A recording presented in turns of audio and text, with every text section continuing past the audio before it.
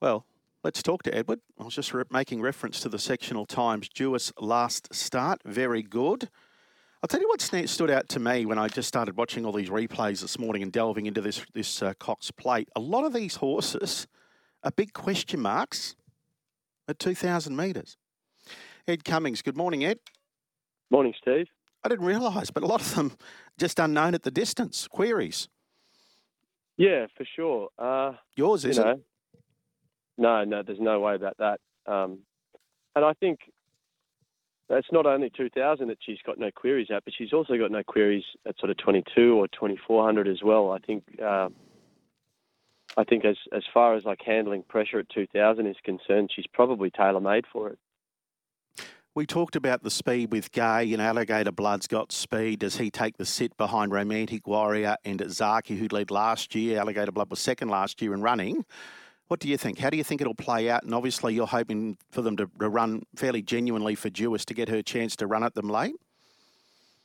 Oh, for sure. You know, that is her style, just to be sort of midfield or a touch worse at best.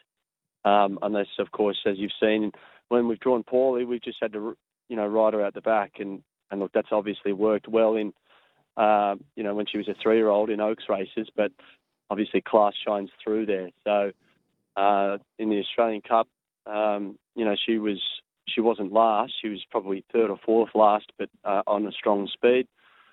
Where she gets to from barrier one, you'd have to think something close to 3 back on the fence and probably either midfield or just a touch worse, in a good spot with good horses in front and around her to take her into the race. And like any Cox Plate, we're going to need a little split and a horse that's travelling and accepting and thriving under the pressure from the half mile or the 1,000-metre mark potentially. And you would have to expect her to be strong late in that circumstance. Whether the others are going to be as strong as her, I suppose only time will tell. We acknowledge that she's been out of the winner's circle for a bit over 12 months, but all being equal, she's run fourth on first up over 2,000 in a Doomben Cup earlier this year, ran third behind Without a Fight, beat that horse in the Underwood in a slashing run where she was unlucky not to have challenged for a higher spot on the podium. And then I thought last run was very solid without obviously having the opportunity to really get into the race as was required. Bad barrier, long way back, brutal tempo, and not much to take her into the race. So, look, she couldn't be going any better in my view. I thought her gallop on Tuesday sort of showed me everything that I wanted to see. Is pricked, going across the line, champing at the bit, wanting to do more, but just a nice steady piece of work with Ollie in the saddle for him to get a feel of her fitness and her attitude. And I think he was very pleased, as was I. And when you look at the sectional, she was the best in that race. She was the only horse to get under 37, and even the last 400, 200 were very quick as well. Yeah, look, and she had to do all of that on her own, off her own bat. Without, like I said, without getting anything to cart her into the race. What about the rails? Was it inferior to where she came through? Well, there was a strong breeze coming across the track into the horses towards the rail from the half mile onwards earlier in the day. Whether it was as bad at that stage of the day is probably up for some debate. I thought we made the right tactical choice to try to cut the corner to get her into it, but then staying there may have been part of the reason why she was collared late by Vow and Declare, but the race was also run at that brutal tempo. She was entitled to just back off the last furlong, having run most of her race between the 800 and the 200. Yeah, we're talking about Deny Knowledge, of course, rolling along. You mentioned 3 fence. That's where she was in the Underwood when you said she should have finished closer there. Lindemann got in her road. That's right, yeah, and I must admit, being presented with the option of barrier 1 or barrier 9, it occurred to me that Craig rode her very well in the Underwood, snagging her out of the gates and then cutting right down onto the fence and improving up into a three back fence spot. We can do this, be in the same spot without spending any energy this time. So, look, she's going to have to handle the pressure there, down on the fence, going across the winning post the first time. But, it's a Cox Plate.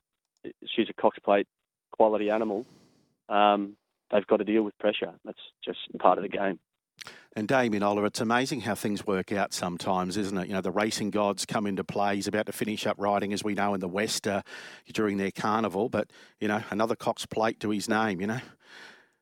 Well, it would be exciting if that were the case. But as far as processes are concerned, you know, we feel like we've got the horse in the right place. She's got the right form. She's got a very good jockey who knows every blade of grass on the track there at Moonee Valley. He's had many a top feature win in the race, and I certainly wouldn't be surprised to see him pull out all the stops on Saturday. She's never raced at the Valley, has she? She's never raced there, no, but she's galloped there more than a couple of times. So, no, I think she'll be just fine. Just talking about some of those horses that are question marks at the trip. Well, Pinstripe's a question mark. King Colorado is. Fair to say Victoria Road, hasn't been successful at 2,000 metres. Fangirl, I think, she's not been to 2,000, has she? My Oberon hasn't been a query at the 2,000, ran fourth at Ascot at 2,000 one day. Gold Trip, of course, no dramas there. Mr. Brightside's a query at it. Alligator Blood, no drama. Robinic Warrior, no drama. Zaki, no. But there's a few question marks.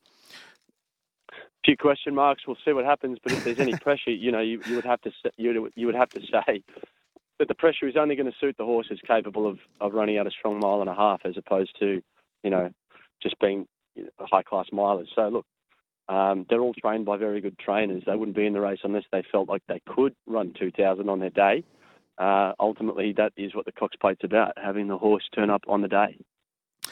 All right, well, that's Duais. Anything else there that you're going to accept with, or you've accepted with anywhere that can run well over the weekend? Yeah, we've got one in the Spring Champion at Randwick, that a horse that I've got a lot of time for, called Long Jeans. I thought he ran really well in the gloaming in the lead-up to be beaten less than 2 lengths from well back in the field on a leader's sort of biased day.